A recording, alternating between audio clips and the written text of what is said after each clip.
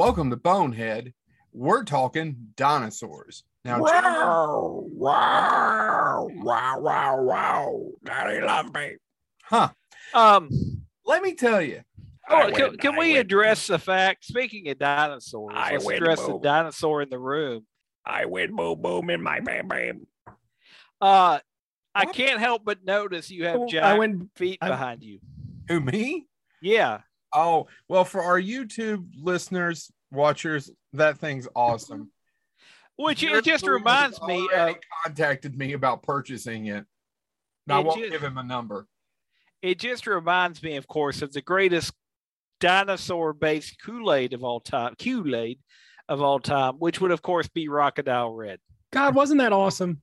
Yeah. Anybody remember Crocodile Red? No, I don't. Oh, you probably were more obsessed with the Sunshine Punch since that was from the early 80s. I really didn't eat a lot of Kool-Aid. It wasn't Wrigley's. It was like Willie's or whatever the generic. Wiley's. That's the shit I drank. It came from they made it there in that plant right next to that one place in Russia where they had that accident. Yeah. Came out of the Chernobyl division of Wiley's. Yeah. And went straight to Southeastern. They were sitting there and say, listen, we could make the anthrax. Why are they Italian, Jay? I don't know. I didn't want to go talking like this.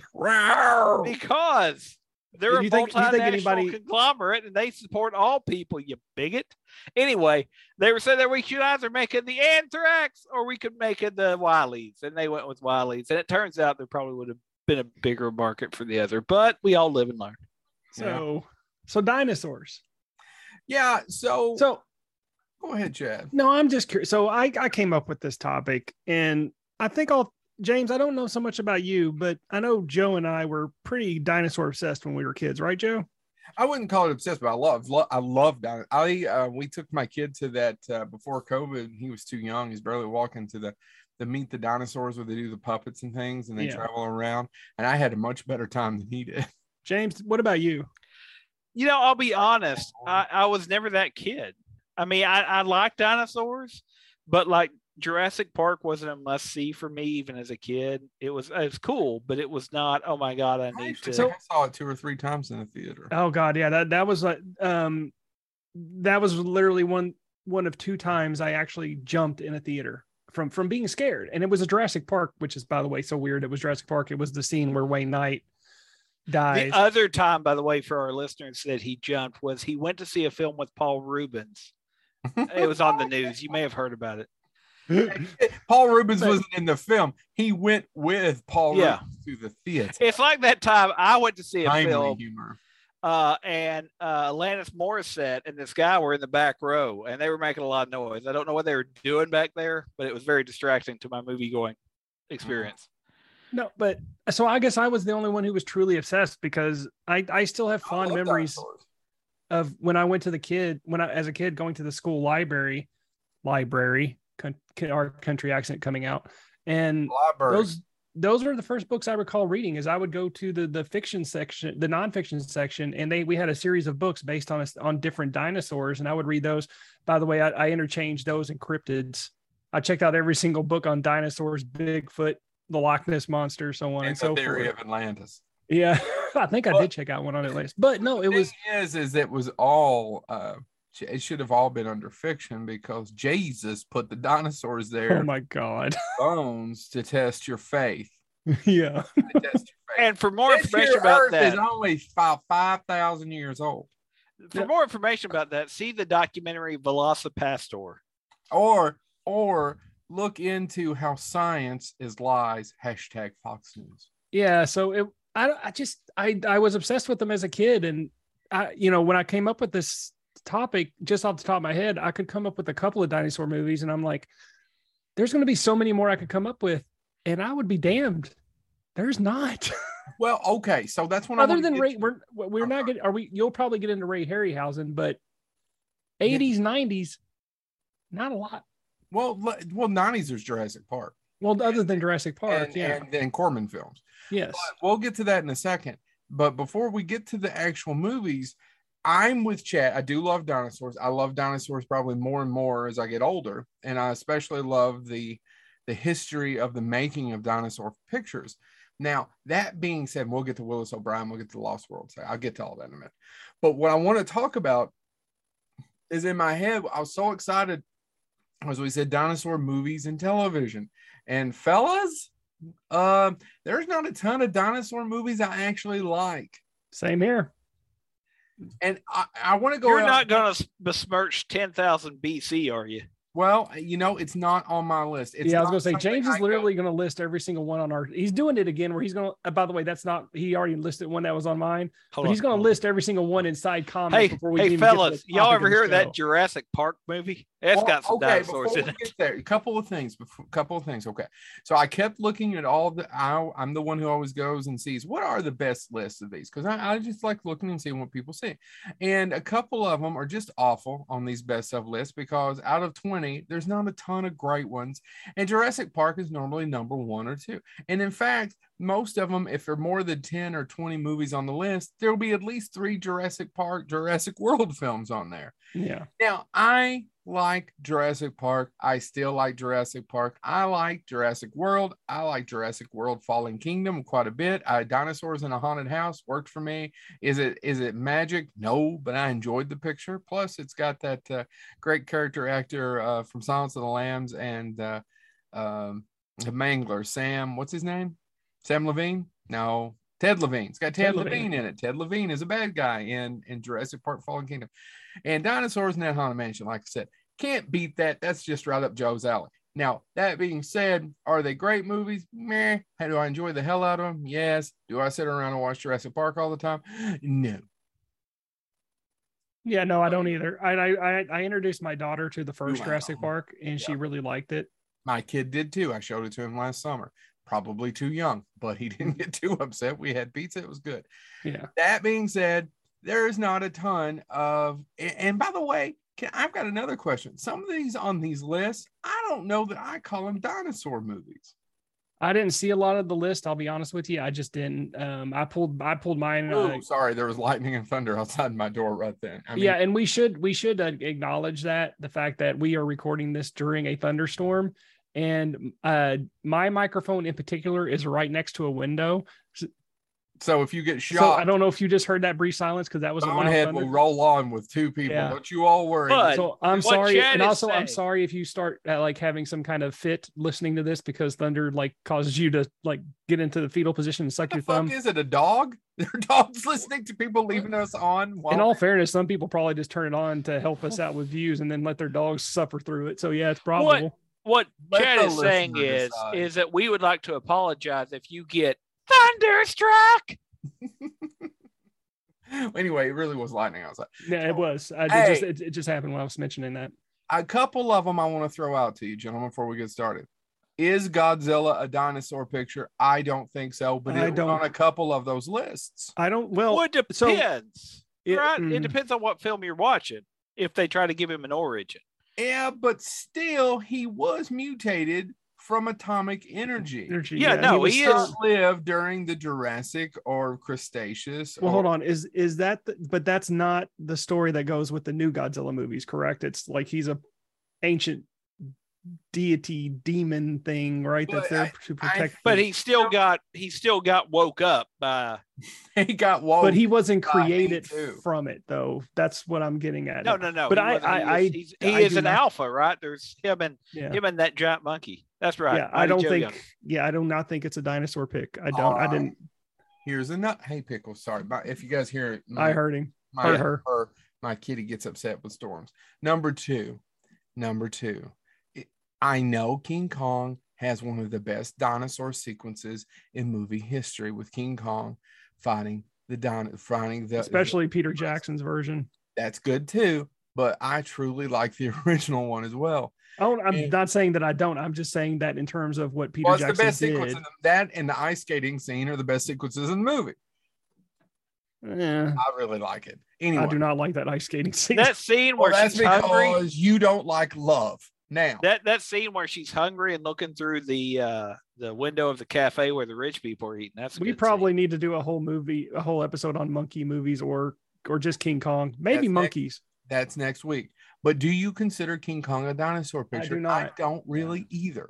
But it's on a lot of the lists. Not for a 10-minute segment.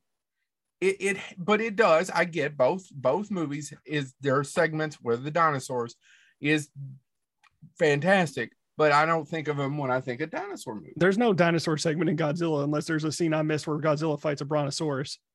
No, but it shows up on dinosaur movies if you Google like the best. That shocks me because I don't consider it a dinosaur film. I never have. I've considered it an atomic monster movie. All right. So do you want me to go first a little bit? I think the first one I want to take a shout out, and we want to talk a little bit about Willis O'Brien. And Willis O'Brien, if you don't know who that is, did most of it really pioneered stop motion effects. So I mean, we could do 2-part episode on this. And Ray Harryhausen, if you know that name, studied at the feet of Willis O'Brien. But one of the first movies to do this was called The Lost World, 1925. It's based on a book by James, you know who? Oh, The Lost World? Oh, crap. Arthur Conan Doyle. He wrote those. I was trying to be a smart ass. What was Poe's investigator? Dupin. C. August Dupin. He wrote all those Dupin books. All those poor imitation Dupins. Come at me, Sir Arthur Conan Doyle Society. Please, actually don't. I would love to join you. Please don't kill me. At some point, does Dupin eat pudding? No. Dupin pudding. Pudding Dupin. This is the first film made in the United States, probably the world. All right, so the world to feature model animation as a primary special effect or stop motion. Now, there's a story, and I didn't know this, that Arthur Conan Doyle had a print and showed it to a famous magician and a bunch of other famous people at the same time. But the one person that they mentioned was, you guys remember a famous magician? Houdini. Houdini. Yeah, who thought it was one of the greatest tricks of all time. Yeah. Because no one had seen anything quite like it. And there's that whole story about how they used to be friends, Arthur Conan Doyle and Houdini, and then Arthur Conan Doyle. Yeah. And then he became a spiritualist and all that shit. Yeah. Find that fascinating. I didn't know. So I want to skip ahead of a little bit. It was also The Lost World. I find fascinating. It was the first movie that anyone could find that was played on a flight in 1925, one of the airline flights to entertain passengers. But the issue is, how is that even possible? Well, hold on. It shouldn't have been possible. It's extremely dangerous. You want to know why? Yeah, I know why, but tell them. I know why, but why don't you prove that you know why? Because the original film stock was on flammable nitrate. Yes, exactly. If you've ever seen Inglourious Bastards, Tarantino literally stops the movie to go, at this time, film stock was on nitrate. I literally didn't want to step on your shoes, by the way. It's okay. It's funnier the other way.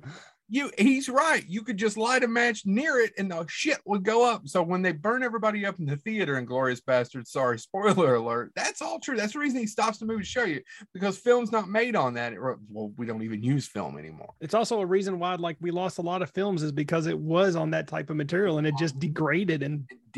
That's right. It's highly flammable. It was a risky undertaking on a wood and fabric hull plane, by the way. It was a converted World War I bomber, the Handley Page 0400. No one died. It would have been funny if they did. So, well, we probably remember it. No one remembers it now. It's like the first in plane picture was The Lost World. That's fine. I'm just trying to picture that, because this is the dynamics of showing a movie on a plane at that time. World War I bomber. Yes. I mean, it would have been a process. It's a silent film though, so there was no audio. So you just the size of the screen, the fact that the plane, that plane was literally like a flying vibrator. Everyone at that time did what? Smoked. Cocaine. That's right. They did cocaine and smoked. They got their cocaine in their Coca-Cola, and if they didn't get it there, they literally did bumps of cocaine and smoked. They were smoking with nitrate film on a wooden plane going, this is the top of luxury. Blew up. Didn't happen though. So anyway, I know that really has nothing to do with dinosaurs, but don't you gentlemen find that fascinating? I do. Yeah, that amazes me. Yeah, so The Lost World, I've actually seen most of it. I honestly, doesn't stick in my mind. I remember some of the stop motion. I need to go back and rewatch it. It doesn't stick in my mind like King Kong because it's just not the movie King Kong was. No. Mm-mm. But it led to King Kong. Willis O'Brien, he cut his teeth and learned his craft so that he would be even better later in King Kong. So I just wanted to give a little history of the original dinosaur picture, The Lost World, based on Arthur Conan Doyle. And for some odd reason, my timeline, I would have thought Conan Doyle was dead now. I guess I just didn't realize that he was still alive and would have seen the picture that made out of his book. Yeah, wow. And would have show it to Houdini. To freak him out. And it took a lot to freak out Houdini. Right. I mean, like I said, he spent his whole life like looking for spiritual things and didn't believe in it and was hoping to find proof and never did. Yeah. I kind of get that a little bit. James, how far do you want to go up? Because I'm going to the 80s on mine. So if you want to go pre-80s, go for it. Mine is the 80s. So if you want to go, I'll go after you. Well, okay, so there's some 70s stuff. You guys then go for it. 1000 BC or 1 million BC. You guys aren't going to mention any of those or anything? No, I don't have them on my list either. No, by the way, though, I guess there is one I should mention because it's probably the most important film some hack called, hold on, let me make sure I get this name correct, a D.W. Griffith. I don't know. It probably didn't do anything else. But Brute Force. You call D.W. Brute Force was a 1914 film that was also marketed as Primitive Man, that was about a caveman fighting. It was actually a sequel to his earlier film, Man's Genesis. They obviously silent films in which was 1912. So just FYI, if you ever wonder who you can blame for the Flintstones, it's the same guy that did Birth of a Nation. He's the first person to put, cavemen had to fight dinosaurs on film. There you go. Okay. Yeah, we could talk about 1 million BC, but I just haven't. I don't have a lot of information on it. I kind of prefer. I don't know about you all, but have you all ever seen the 1940 original, directed by Hal Roach Jr. and Hal Roach? I haven't. That one's actually interesting to watch. They used like lizards. They just used iguanas, and it was kind of a projection screen.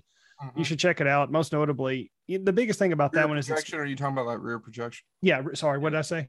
Projection screen, but I was just making sure I wasn't correcting you as much as I was just clear. I'm talking really fast too. It's most notably it starred Raquel Welch's character Loana. I think that's how you pronounce it. It starred Carol Landis, who just did not have the career that she had because she, not to go depressing, she killed herself. But which is tragic. But yeah, it's worth a watch. It's actually colorized, which is kind of from 1940. Mm-hmm. And because a lot of people just know the Raquel Welch version, the 1940 version is worth a watch. I actually find it a lot, from what I've seen of the two, I actually kind of prefer the 1940 version. It's no caveman. No, God. Hashtag Carl Gottlieb. Carl Gottlieb. Look him up on Buckhead. I thought it was an interesting film. I did. I enjoyed it. It was out there. All right, who's up? I'll go. So the movie that did it for me, which actually kind of started my love of dinosaurs, Baby, Secret of the Lost Legend, 1985. I remember that movie as a kid and being interested in it, but I've never seen it. And I'm telling you, I probably haven't seen that movie since I was 8 years old, since 86 on Dude, I'm right there with you.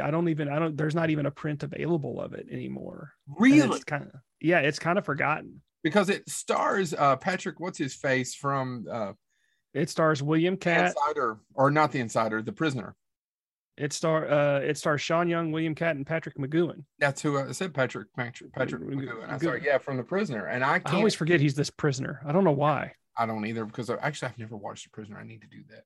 What? Isn't he the guy running the prison in the terrible, terrible ripoff of The Prison, Double Team, starring Jean-Claude Van Damme and Dennis Rodman? I've never seen that either. I might be misremembering that. Right behind. I really might be misremembering that. James, if you want to take a second, look that up for me. I'll see what I can do. Get it there, Morpheus. Double Team.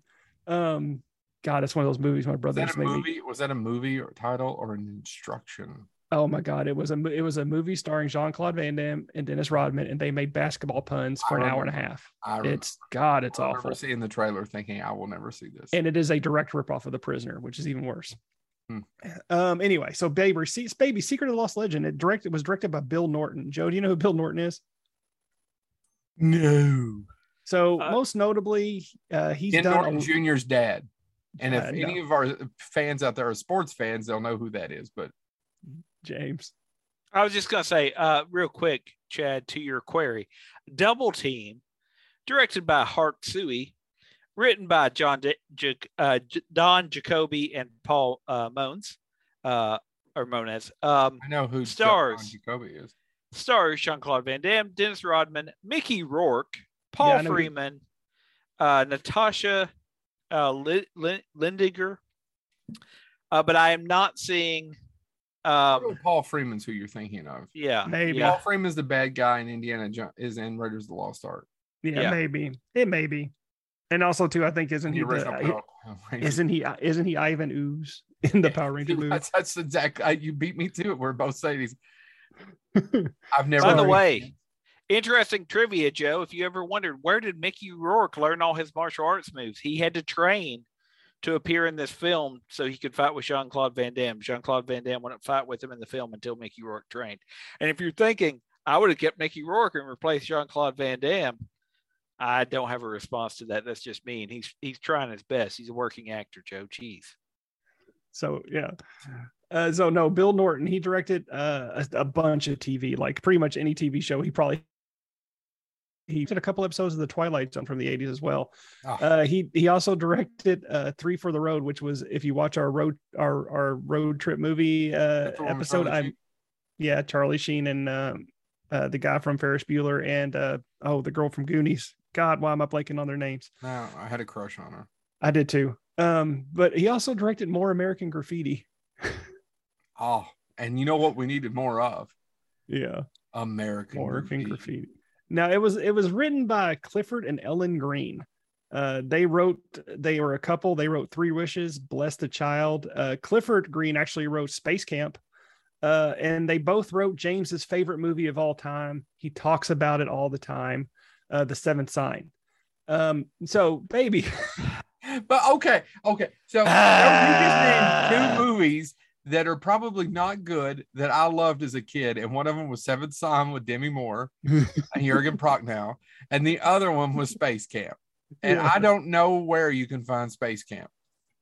I can't either. I will say I have seen it on TV on like those MeTV stations.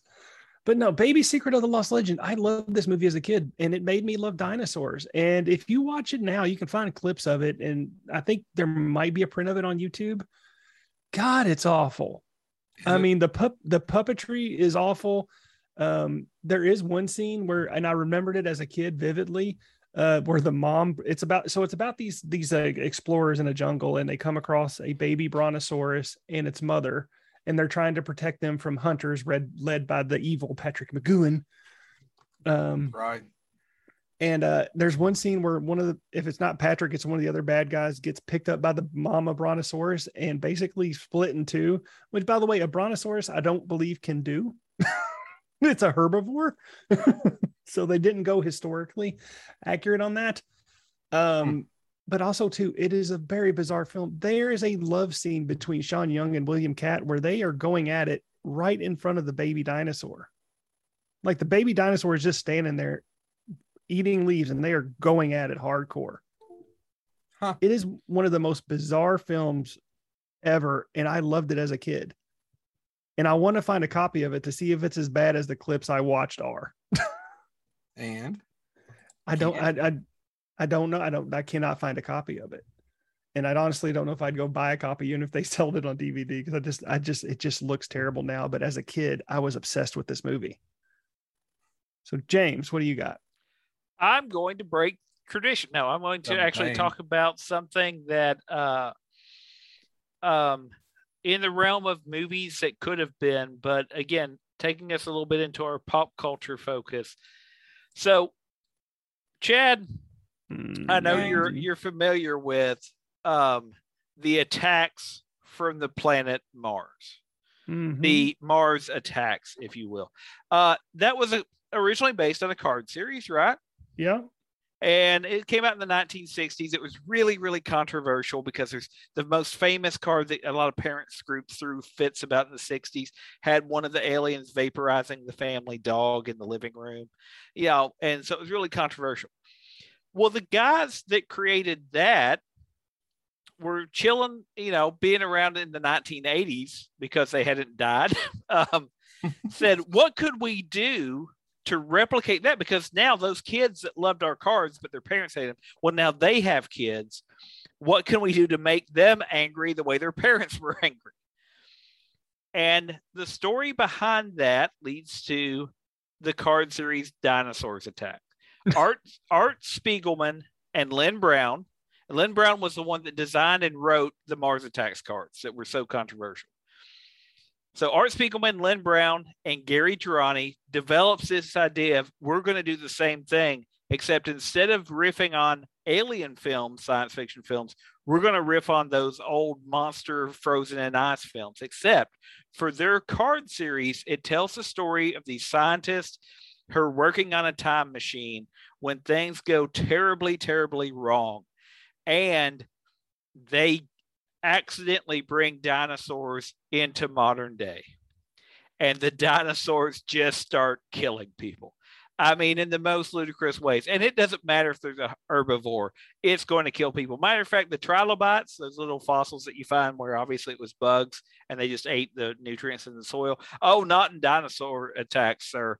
They eat people's flesh. They just crawl on you and eat your flesh while you sleep. It was a 55 card set, 11 stickers. Now, here's the part. And by the way, I remember these when I was a kid. I wasn't allowed to have many of them, but I got a few of them. I got a couple seen pictures of them. And there were fans that called the master villain, which I think the people who make Jurassic Park needs to write a check to the estate of anybody that was involved in this, because eventually, near the end of the story told by the cards, something finally, they're trying to do it. They're trying to turn back the time machine, send all these dinosaurs back because they're killing everybody.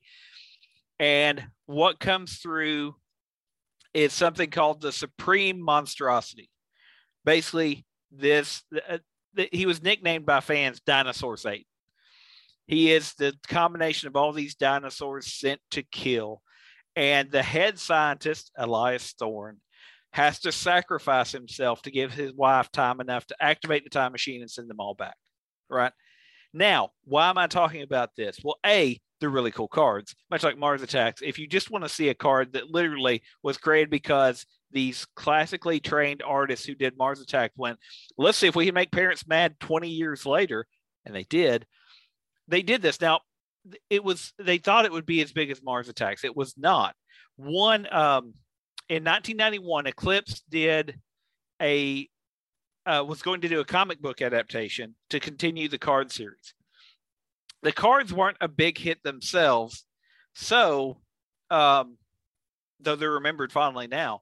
So they actually had a 4-issue story arc. They published 1 issue and then they stopped publishing it. It wasn't until 2013 that IDW Publishing actually finished that story. Talk about having to wait a while to figure out what happens. But this is a fascinating bit of trivia for you. Originally, Tim Burton wanted to make Dinosaur Attacks. Oh, really? Instead of Mars Attacks? Yes, but some upstart by the name of Spielberg, if I'm pronouncing that correctly, also was making a dinosaur film, and he said, there's no way. I can't compete against. And so if you read the book Burton on Burton, he talks about it a little bit, but just to put it in perspective, Spielberg, had already broke the ice, so to speak. We knew that was coming. And so Burton goes, we'll do Mars Attacks. But Burton eventually also wanted to do Mars Attacks versus Dinosaur Attacks, where the dinosaurs attack Mars. That was eventually, I believe, turned into a comic book. I need to see if that ever actually came out or not. But every blue moon you do get something else will come out about this. There's been a Kickstarter to do a second series of them that was extremely successful a few years ago.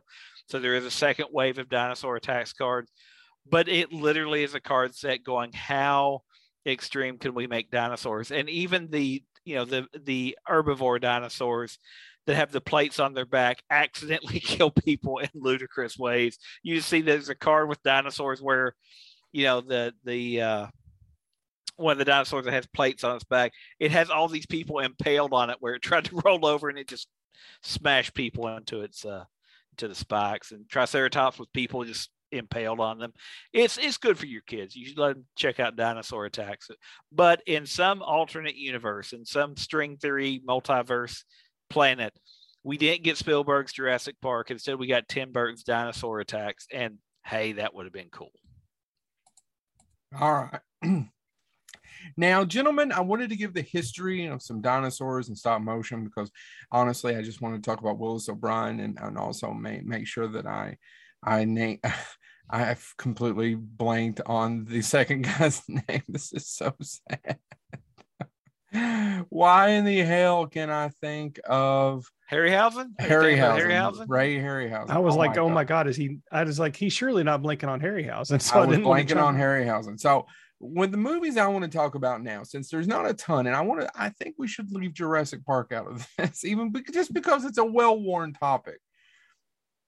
Guys, does it get any better than the 1995 classic Theodore Rex? By the way, real quick about Jurassic Park. There is another one where it gets better than Theodore Rex. Real quick, I want to say one thing about Jurassic Park. If you sell the one from 94, Chad, I'll kill you. That's my next one. Do you think we'll ever get a version that's more faithful to the book as far as the violence and the gore? Yeah, I mean, he gets killed in the book. No, but a lot of people get brutally ripped apart, killed, and we don't see that in Spielberg's movie. We do not, Senor Fancy Pantaloons.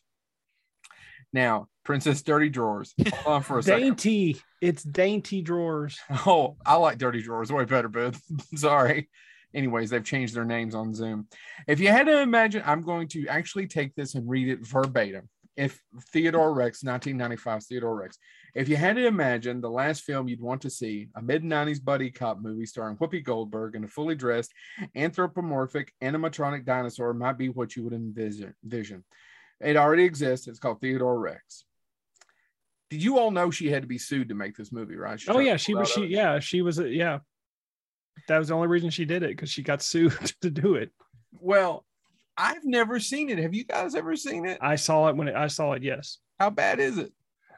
Man, I saw it once in the mid 90s and I got bored fast. And this is you're talking about somebody who loved these types of movies, and I could not get through it. So we're going to talk about some other shitty ones too. But do you mind if I just do a real quick two for Chad? Are you going to do the 94 one? If you're not, I'm doing 91. Okay, cool. You get to the 91. This is the one I want to do then. 1994's Tammy and the T-Rex. Oh, so guys, that is the one. I knew it existed. I still have never seen it, and I watched it last summer. And I have a huge crush on. I had a huge crush on Denise Richards. I had a huge crush on Denise Richards too. If you don't know the plot of Tammy and the T-Rex, which is go right up there with Theodore Rex, we really should do a double bill for these, and we should have a contest where you come hang out with the boneheads and watch this double bill, and we all drink and give you gummies and just put those things that they put on Alex's eyes and the Clockwork Orange and tie you there and we just make you watch both of them. Do you think people would be into that? Would they do a Kickstarter or some sort of pay us? Oh, you could do it through a Patreon and have it set. You have to do $100 donation to. You think somebody would pay us a few $100 to have that experience? Listen, out there, if you want to pay us to do this, we will do it. We'll have a good time, and you'll have a good time. Well, you'll have a memorable time. You'll have stories to tell people. Stories forever. So here's the plot. They've got to be more entertaining than Zack Snyder's The Justice League cut. The cut. It's got to be more entertaining than that shitty zombie movie you made. This is a real film. Denise Richards plays Tammy, a college girl whose life is turned upside down when her boyfriend's brain is implanted into a giant animatronic dinosaur. Legend states that the film was made only because the director found a model dinosaur that nobody was using. It shows. Now, It has one of our favorite character actors in it, Chad. Terry. Oh, it's not Terry O'Quinn. It's Terry Kaiser. Terry Kaiser. That's right. It also has Buck Flower in it. Yeah, it does have Buck Flower in it. But Terry Kaiser's doing some who knows accent. If you don't know who Terry Kaiser is, and if you're not a huge Weekend at Bernie's fan, he's Bernie. Yeah. And he's also in Friday the 13th Part 7. He's a doctor in that Part 7. I didn't know this, Joe. Did you know that the episode of Golden Girls? The theatrical version, which is what most people have seen, is only 82 minutes. But did you know in 2019 they found an uncut version that runs 90 minutes? Think about what those 8 minutes must add to that film. It changes the whole gestalt. Sean Whalen's in this. We need to have a conversation with him at Scarefest. Yeah. Oh, and Paul Walker's in this too. Dude, there is a ton of people. This movie is awful. It has some nudity in it. Denise does not get nude. Just going ahead and FYI. But Buck Flower, he shows all of his toplessness. Now, it's awful. The dinosaur looks terrible. It's so bad. I will give it this, and I don't normally agree with this. And there's an argument between film nerds like us about should you ever say something so bad it's good? And I know James is a fan of so bad it's good. I'm not always a fan, but in this case, if you had several drinks and the guy directed Mac and Me too. Holy geez. And the Ice Pirates. If you had, Chad, oh my God, we should do a triple. Ice Pirates is his best film. Okay. I cannot give him any slack. This is the man who directed Ice Pirates. Ice Pirates is his best film. Oh, dude, that movie is batshit nuts crazy and still holds up. If you look at the list, yeah, that's his best film. That's his best film by far. But anyway, I forgot where I was going with this. And her boyfriend's brain is in the dinosaur. It's just stupid. It's so stupid, but it is fun. And if you have a few drinks and you just turn your mind off, it's not unwatchable because it's so dumb and everybody's so over the top. Actually, Denise Richards is probably the worst performance in the movie, which is let's face it. She's not the world's best actress. Yeah, isn't she doing soap operas now, guys? I have no idea. She's also the worst performance in Starship Troopers. Her and that damn smile. All she does is smile through the movie. And by the way, saying she gave the worst performance in Starship Troopers is like, that's a huge because there's several. That was one of the most. She's on the Bold and the Beautiful now. That was one of the Bold and Beautiful.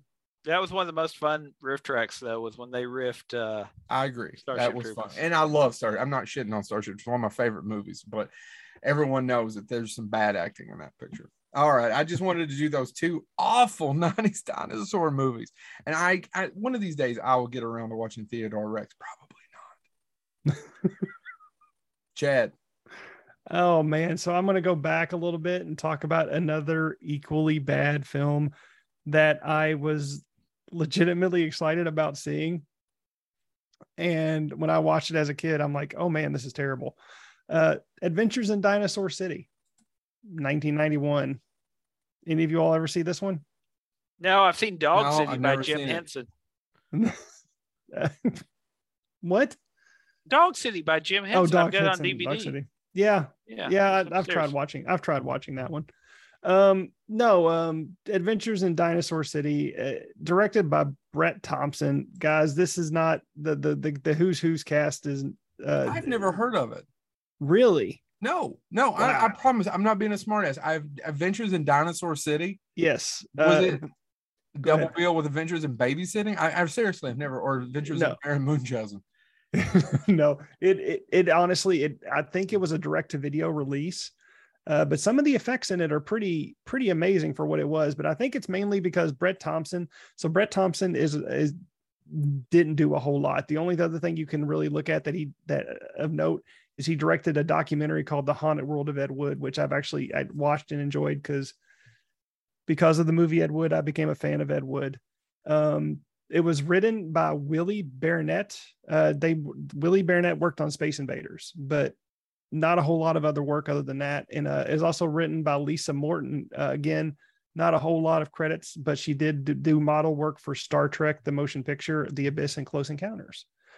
Hey, R.A. Millionhoff, I can never say his last name, who was at Scarefest every year. Sorry. I was getting ready to say that. Yeah, he is actually in this. He plays Mr. Big, which I'm trying to remember if that's one of the dinosaurs. I think it is.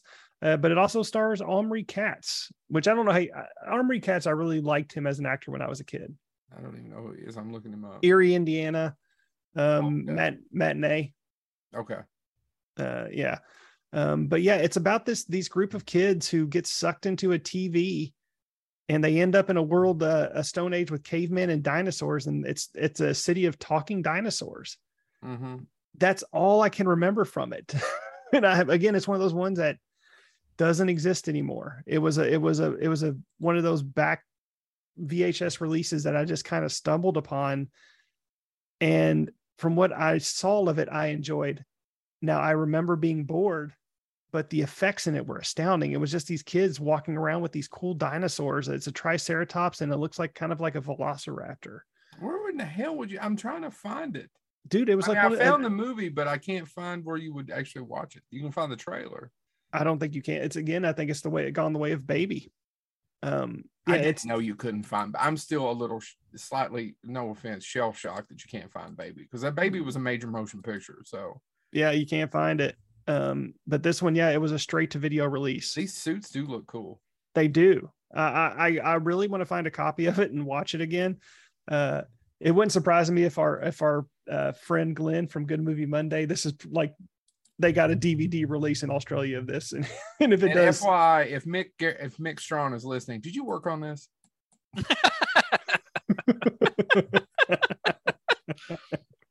Love you, Mick. No, I just, we had to mention it because, like, again, this was the problem I had. I was trying to remember movies, and I've left the best one for last because there's probably somebody screaming at us right now going, "Why haven't you mentioned this?" Well, the European version, it was called It looks like this is the European version, was Dinosaurs the movie. Yeah. It wasn't actually called Adventures in Dinosaur. Isn't that? Well, I'm sorry. I'm just sitting here looking through Dinosaurs. But by the way, it also starred Irwin Keyes, guys, which again, you gotta give any movie with Irwin Keyes in it at least one watch. Yeah. If you guys don't know who Irwin Keyes is, it would literally take us an hour and a half to explain it. Just Google it and you see his face. If you're over 30 and you see his face, you're going to know who that is. Oh, that guy. He literally was in everything because he had that face, the goon face. Yep. James. Well, gentlemen, I'm going to talk about, y'all have been talking about Jurassic Park as if it kicked off a dinosaur renaissance. Really, there was something else that kicked off a dinosaur renaissance. It may very well be the best dinosaur movie, though. Well before Jurassic Park. Matter of fact, some people would argue this primed the pump for Jurassic Park. I'm waiting for you to prime my pump, bitch. That would be, and this is not the film I want to talk about, but I have to mention this first. And if I'm taking somebody for later, I'm not going to talk about it, so you can go into detail. But The Land Before Time came out in 1988. Thanks, James. Now, if you were of a certain age, I left the animated ones alone. Because I knew you, Chad, you're going to have to talk about it because I can't. But if you're of a certain age, all the Pizza Hut tie-ins, it was Pizza Hut, right? Like, oh my God. Something like that. I never got to watch it. And so I have never still seen the movie. I've seen episodes of the show with my kid. Whoa. They made later, but I've never seen the movie. You've never seen Land Before Time? I've never seen that. Okay, no. Joe, here's what I want you to do. Oh my God. I want you to take your mental image of Bambi and replace it with dinosaurs. Yeah. There you go. Run with it. And no offense, but James, not to cut you off, I can forgive you for The Sandlot. I've never seen The Sandlot either. I know. I can forgive you. You've never seen The Sandlot? You're killing me, Biggs. See, he's not small, Chad. I had to change the line. But how could you not seen The Land Before Time? I don't know. I've still never finished Oliver and Company. I was trying to watch it a while back and I got bored, and so did the kids. That is one of my Disney guilty pleasures. This music and that's great. Anyway, why would I worry? Land Before Time was a hit and has spawned, I don't know, 47 sequels. I think it killed. Didn't it kill Oliver and Company? Right? Is that the one that came? The Disney picture that came out at the same time? Because Land Before Time is produced by Spielberg and it's from Fox or whatever, and it killed the Disney movie that came out at the same time, right, gentlemen? We talked about this. I believe so. Yeah. So Land Before Time comes out, is a huge hit, and of course you have to create other things to tie into that or to spin off of that. And I had to bring this up because as Joe kind of alluded to earlier, there's not a ton of television shows, except there is the animated answer to Land Before Time, not the Land Before Time animated series. That would come later. But tons of people realized, oh, kids are interested in dinosaurs now. They went to see that one picture. Let's make some cartoons. And if you ever thought, you know what would have made Jurassic Park better is if the Tyrannosaurus Rex also had to deal with Rodney Dangerfield. Because that would have been great, right? They got no respect. Now, what turns out, that's this idea they had. But you've also got to tie into the big trends of the time. And skateboarding's cool, right? So you're going to create a character named Denver the Last Dinosaur. And see, Denver his egg is found in the La Brea tar pit by these kids. He hatches. Turns out they can teach he's a hyper intelligent dinosaur of undetermined species. But the but he's villain, high because he's from Denver. The villain is, of course, a Rodney Dangerfield knockoff who wants him because what are you going to do with this dinosaur that hatched in modern times? Of course, you're going to have him lead a rock band. That's what you're going to have him do. So the evil Morton Fizback, who was actually voiced by Brian Cummings doing a Rodney Dangerfield impression, wants to take Denver and have him lead this thing. This cartoon only ran for 2 seasons, but started off extremely strong in the ratings. It premiered with an hour movie, etc. I remember the theme song.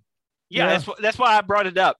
I can't tell you an episode. I was going to say, I thought we were going to do TV after this, but James beat us to the punch. That theme song is stuck in my TV. That theme song is stuck in my head forever because he's our friend and so much more. Denver, the last time. Anyway, oddly enough, I didn't know this. He lives at the dispensary. But so Land Before Time peaked dinosaur interest. This cartoon ran for 2 seasons, but then dinosaurs started to cool off in popularity. They wouldn't surge again until that JP movie.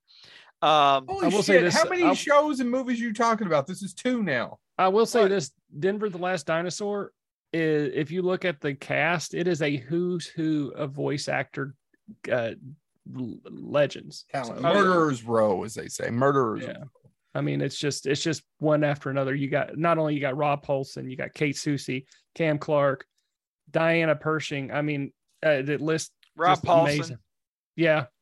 I said Rob Paulsen. I'm sorry, I wasn't listening. You bastard. They did this last week. They kept saying the same shit. If you guys look back at Chad, did you know Rob Paulsen's in that?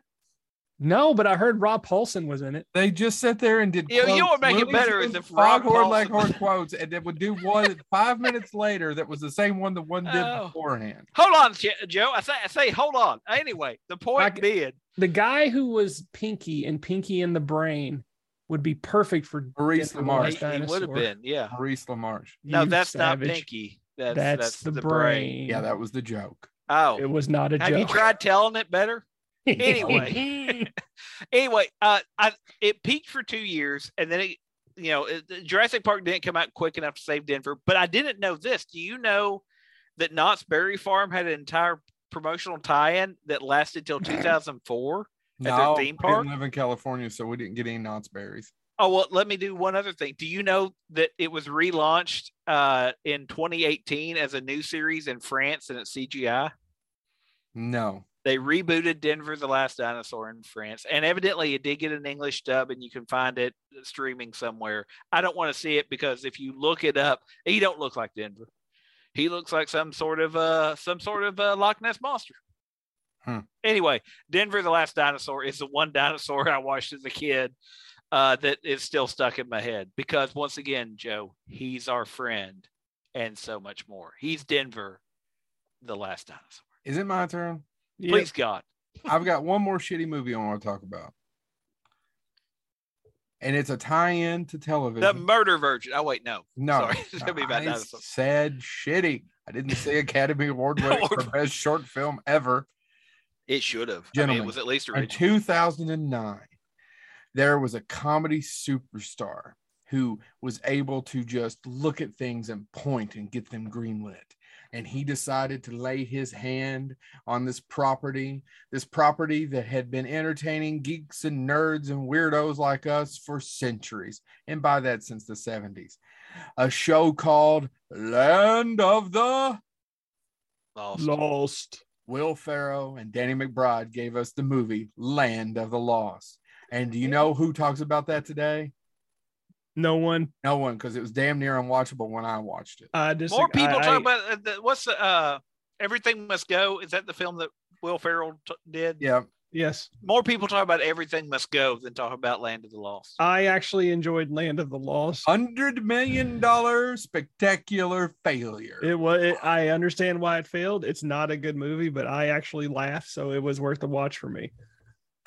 By the way, though, Land of the Lost. By the way, Everything Must Go is another great film. Not great, it's good. But hold on, everybody talks about. I was reading some stuff about this, but the issue a lot of people say, and I was still trying to, and I haven't seen it since 2000, probably 10 or 9, whenever it came out, is that Will Ferrell's comedy doesn't really match that show.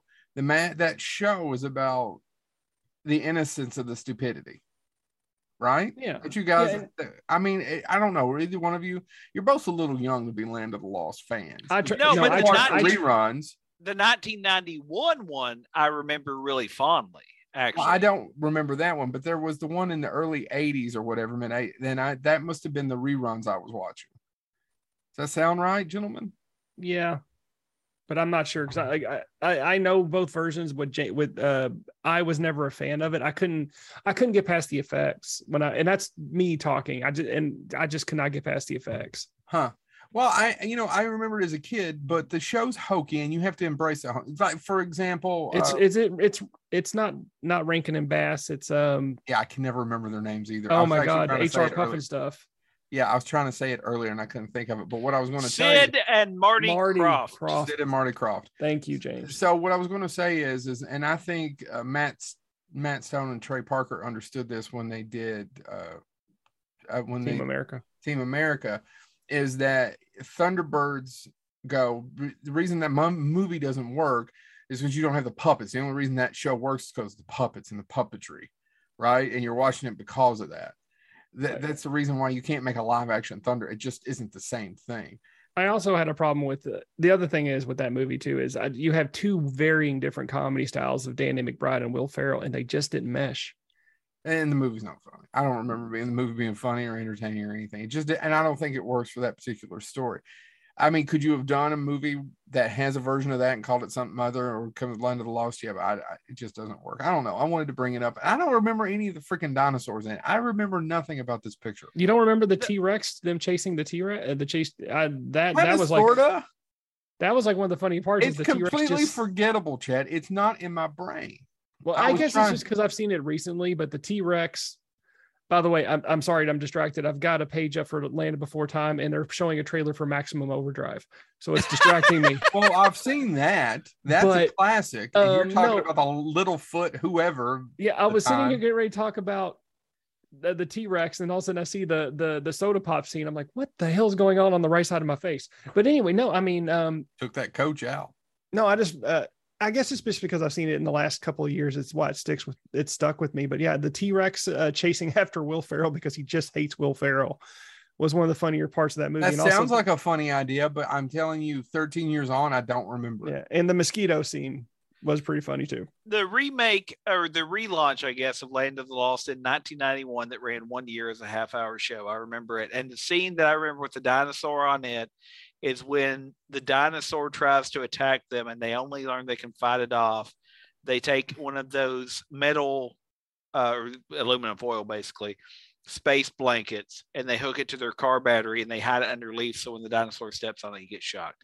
That's the only scene of any version of Land of the Lost I remember. That's it. Yeah. All right. Who's next? All right. I'm going to go since we've already talked about it. We'll talk about it briefly. The Land Before Time. It was one of those memorable movies for me as a kid because we've talked about this. I was not a Disney fan as a kid. I was not a Disney. I was a Don Bluth fan. That and communism. He only liked Don Bluth and communism. I looked forward to the Don Bluth films. I don't remember. Sorry. Honestly, growing up, I can't tell you where baiting a Thumbelina. I couldn't tell you I don't have any memory of looking forward to a Disney movie my entire childhood. But Don Bluth, when his movies came out, they had my attention. Even Rock-a-Doodle. I liked He was Rock-a-Doodle. Like, I love that cock. I saw that at the old Trail Theater. I saw Rock-a-Doodle at Fugus. They took. Am I remembering this wrong? Is Rover Dangerfield? That's not Bluth, is it? No, is it? That's not Don Bluth. Okay, I didn't think Rock-a-Doodle is though. Yeah. But no. Chicken.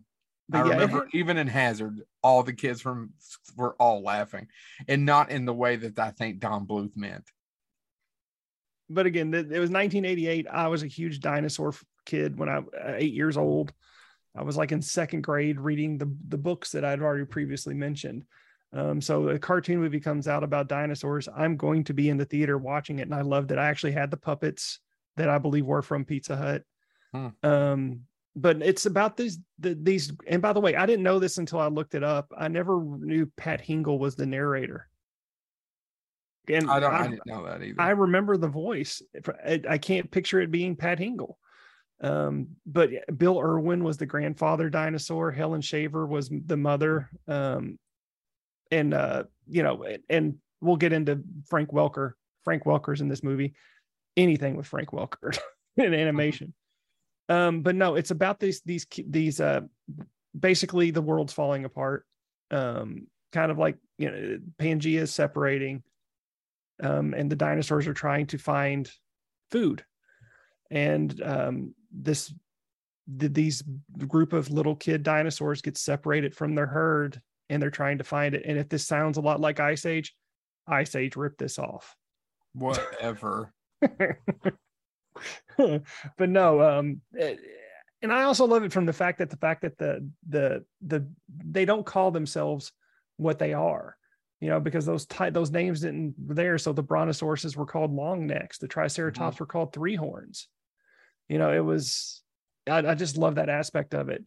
But yeah, it actually, and James mentioned, you mentioned, you made the Bambi comparison, right? Yeah. The scene in this is way more tragic to me than the Bambi ever was.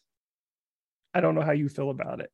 I mean, I made it because it's a cheap shot reference, but no, it plays very different.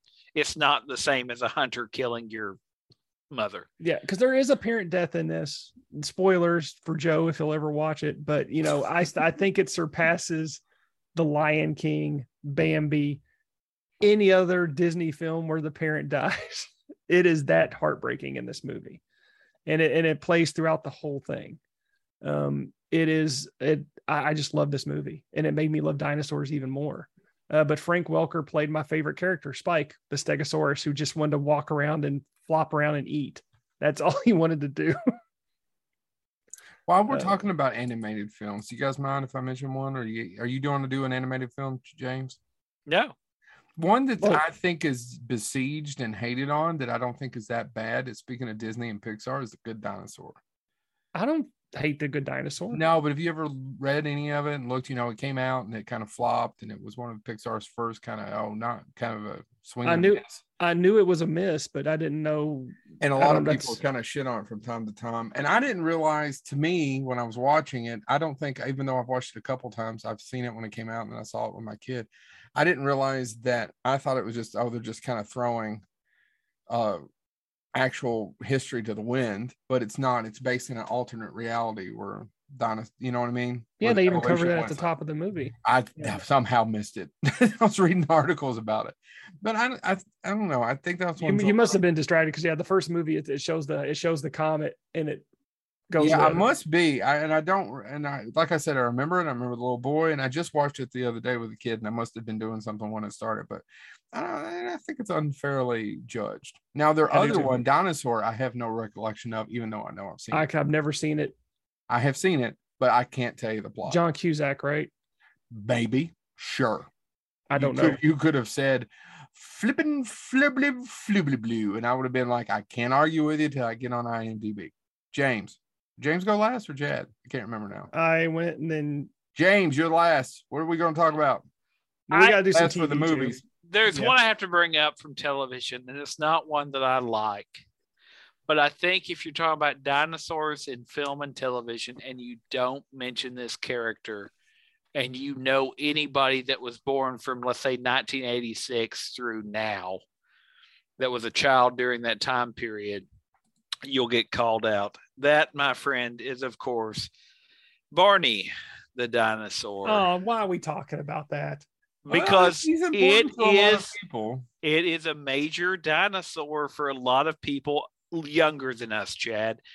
My younger sibling loved that flippin' dinosaur. Once again, what is with the pauses? Clockwork Orange style had to deal with Barney and Friends. It is why Barney and Friends and The Lion King I can appreciate, but we watched them so much and I didn't care. Baby Bop could have been tied to a railroad spike and driven into the sun, and I would have been like, that's a good episode. That's a good one right there. But all just aside, Barney was never supposed to be a hit. I don't know if you know this. Do you know PBS originally only paid for 30 episodes and wasn't going to renew it?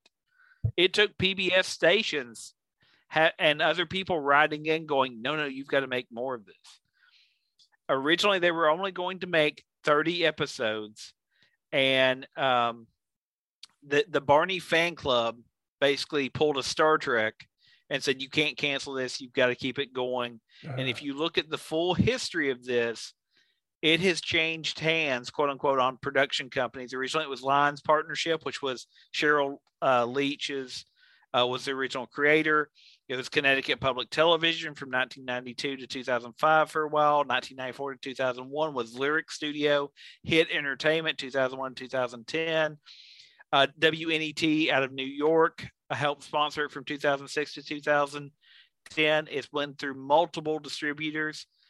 And Peacock right now has a documentary coming out about how unlikely this entire thing has been. And again, I am not a fan of Barney the dinosaur, but I don't think we can do an episode where we say we're going to talk about television dinosaurs and not acknowledge that this is the longest running dinosaur on television. Yeah, my nieces made me watch it when they were little, and my oldest daughter Abby, she had her Barney. Well, even Haley had her Barney phase. I still remember going to Universal Studios and having to see the Barney show twice, and then my kids running down when we found they brought all three dinosaurs out, and they don't announce it.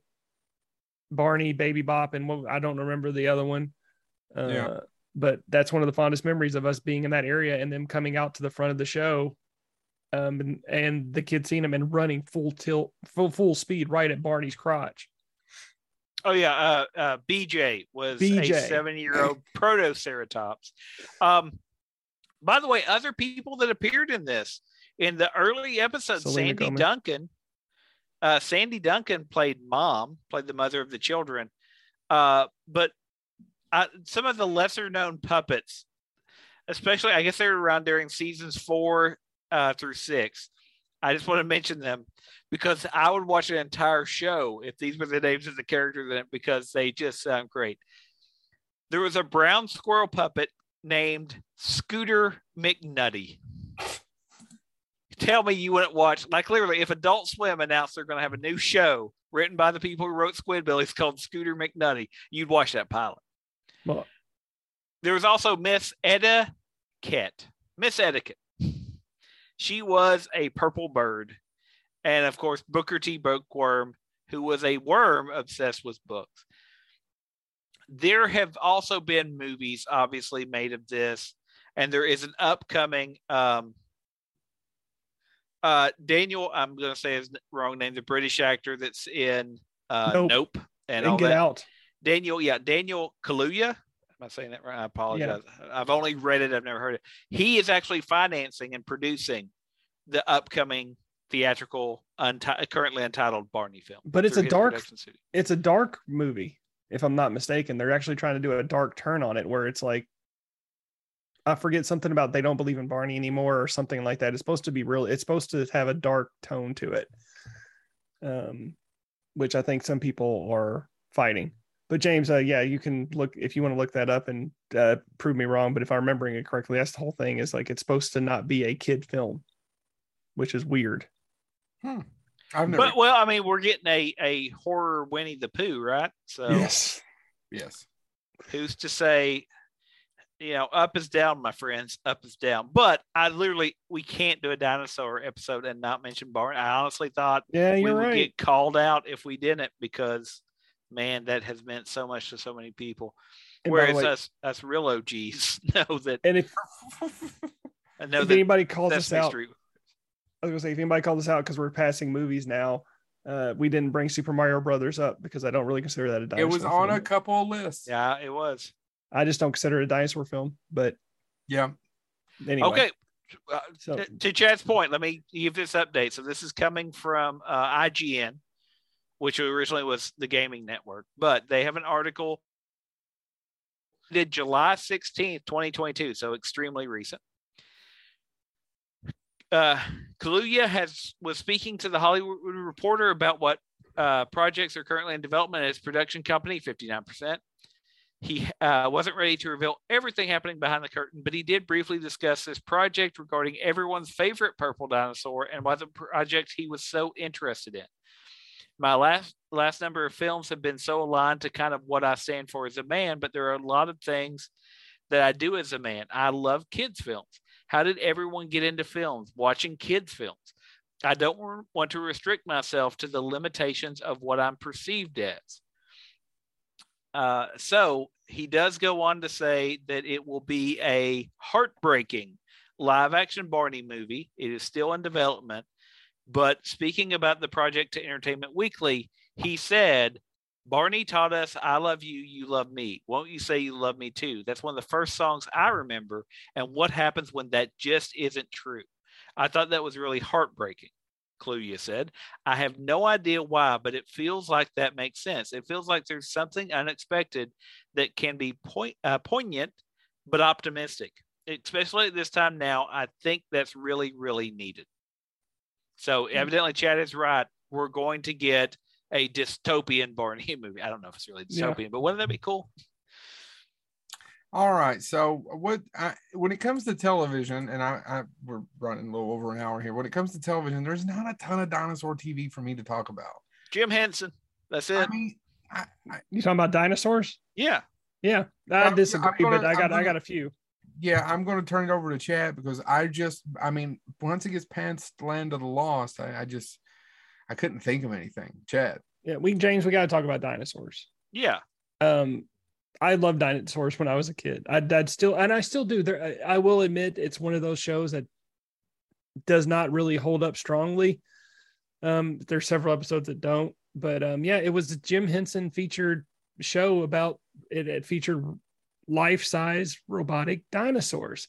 The Sinclairs. It was a sitcom that featured dinosaurs. It was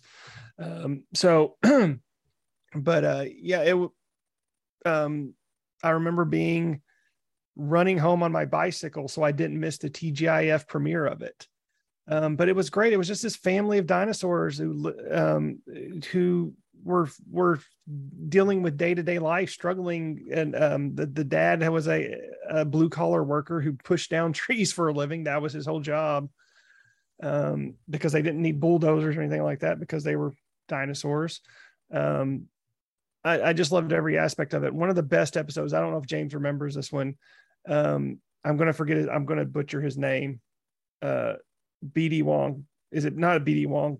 Joe, villain from Big Trouble. No. Oh, shoot. From Big Trouble. It's yeah. Damn it, Chad. I think he's the character. I think he might have been it. But anyway, it's about the parents.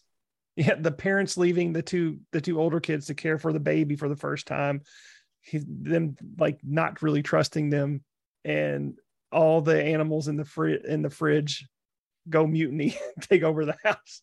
It's one of the best episodes of that series and one of the funnier ones. And it's just all about these cats and that are half eaten. Like one of the main guy has a fork wrapped around his hand where they ate his hand. It's so gruesome when you think about it. Oh no, there's all. But I mean, that was a show that also did a ton of commentary, and you can talk about the last episode. But the last episode's one of the episodes that I remember really well is the blues episode, basically, where it's dealing with what's the name of the son? Robbie. Bart Jr. No, Robbie Sinclair. Robbie Sinclair starts listening to mammal music. And it's all about the blues, basically. He's listening, and you're not supposed to listen to that. That's not made by our people, right? It's not made by dinosaurs. And he sneaks out to actually a mammal club to listen to the blues, effectively. I just remember that episode because that's a way you can actually talk to kids about what was, and that's actually exactly what my parents did. We watched it, and then they were like, yeah, you used to not be able to do that. You used to not be able, you didn't go to certain clubs. Certain people couldn't go to other clubs because of racial restrictions. But it was really interesting that you had this show that was, there's even a Simpsons episode that makes fun of it. It's like they took our lives and put them on TV, and it's the dinosaur. It's Robbie Sinclair basically saying, don't have a cow on the Simpsons screen. But anyway, it was a show that did quite a bit, and it was goofy at times, and I recommend everybody needs to find the album, the CD they released, or just go to YouTube and search for the song "I'm the Baby, You Gotta Love Me," because they did a full music video for it. Which, by the way, yeah, and if you had, most of our viewers have had to watch it. Yeah, the voice of the baby is Elmo.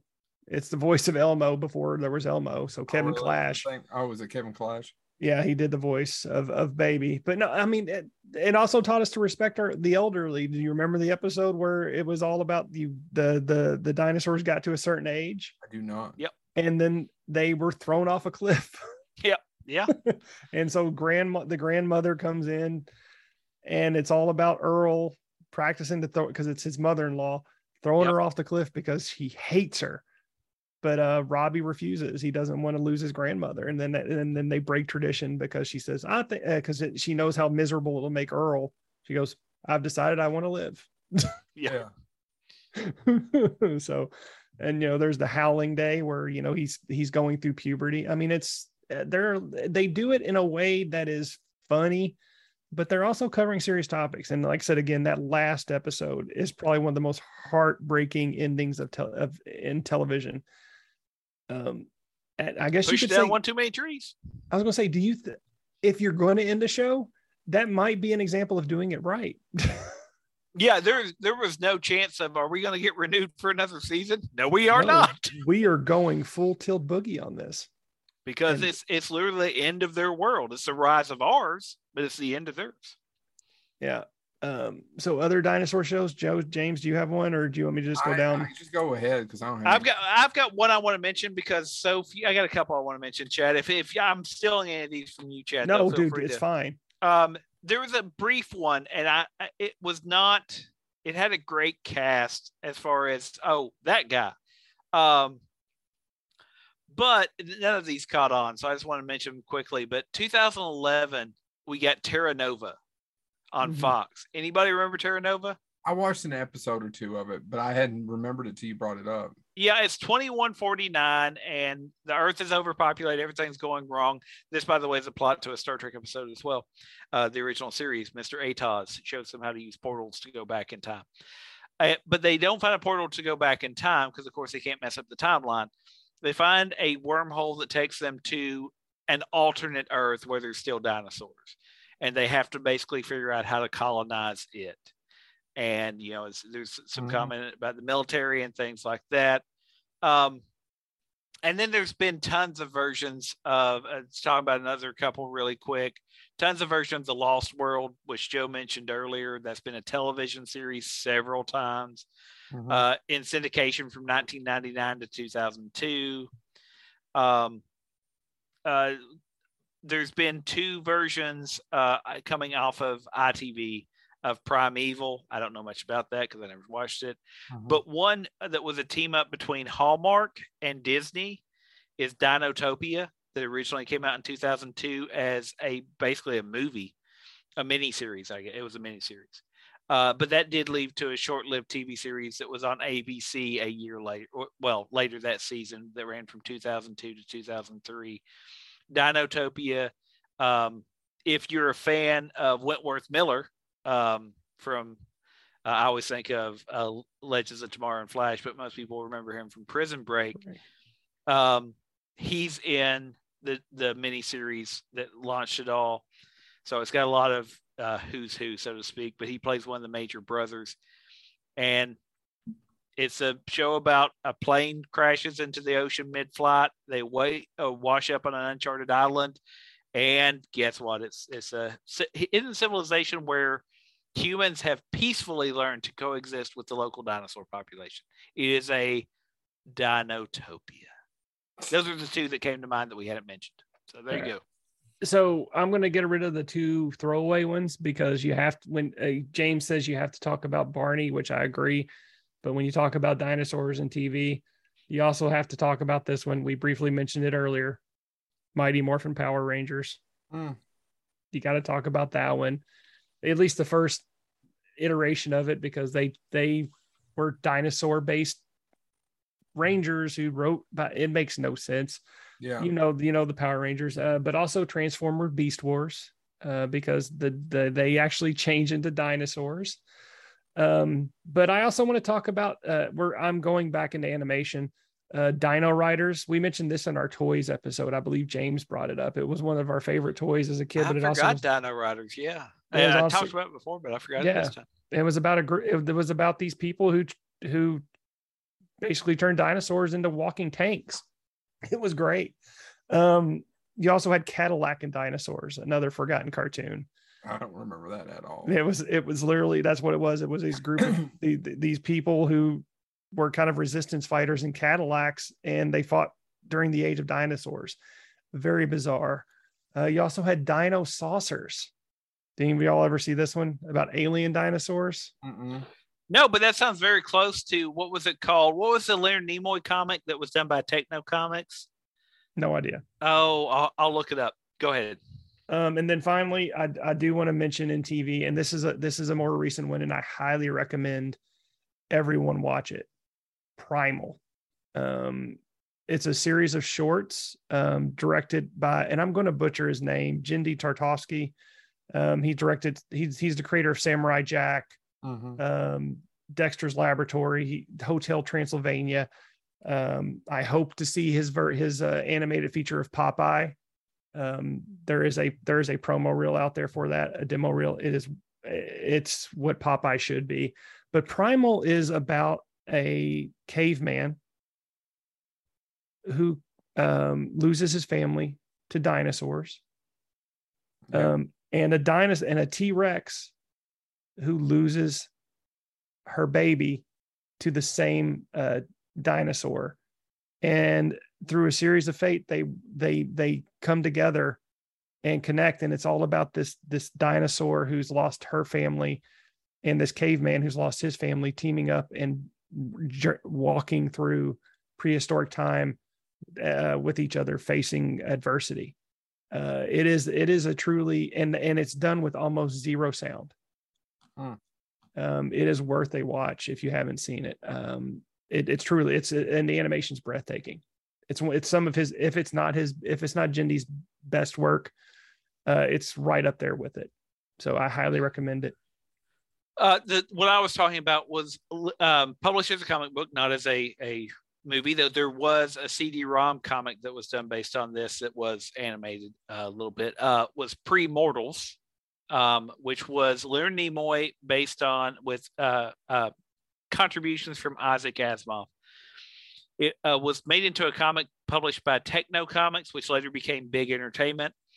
It ran from 1995 to 1997. The plot to this is that an ancient alien race called the Magi had visited Earth and basically realized, hey, there's nothing protecting these animals here. There's no way of, hypothetically, a big asteroid could come along and wipe them off the planet. So they preserve some of the DNA and they seed it on other planets and leave it to evolve there. And that's why they're called the Pre-Mortals. They're before humanity came to rise. the DNA slowly evolves, and so it's basically dinosaurs, what they would have been evolved into if they would have been, eradicated, and they eventually basically come back to Earth. And it's based on, again, Isaac Asimov, you may have heard of, some sort of slouch science fiction writer. I kid, please don't kill me. And Leonard Nimoy, best known for playing Spock. But the comic did run for a total of 2 different volumes, 23 issues. So there you go. That's a weird dinosaur connection, but hey, I managed to get Leonard Nimoy mentioned in the episode. There you go. Is that it? That's it. All right, guys. Well, this has been our dinosaur episode. Please, if you have any kind of complaints, I honestly, right now, I'd just love to hear from anyone.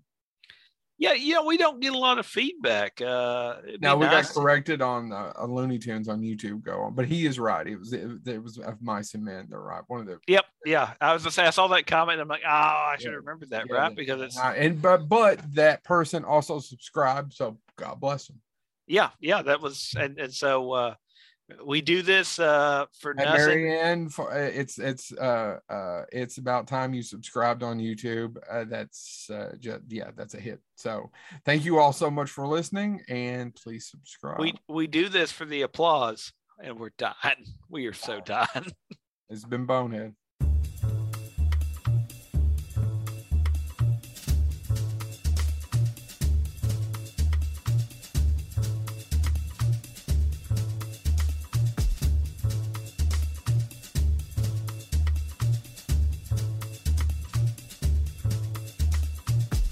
Uh-huh.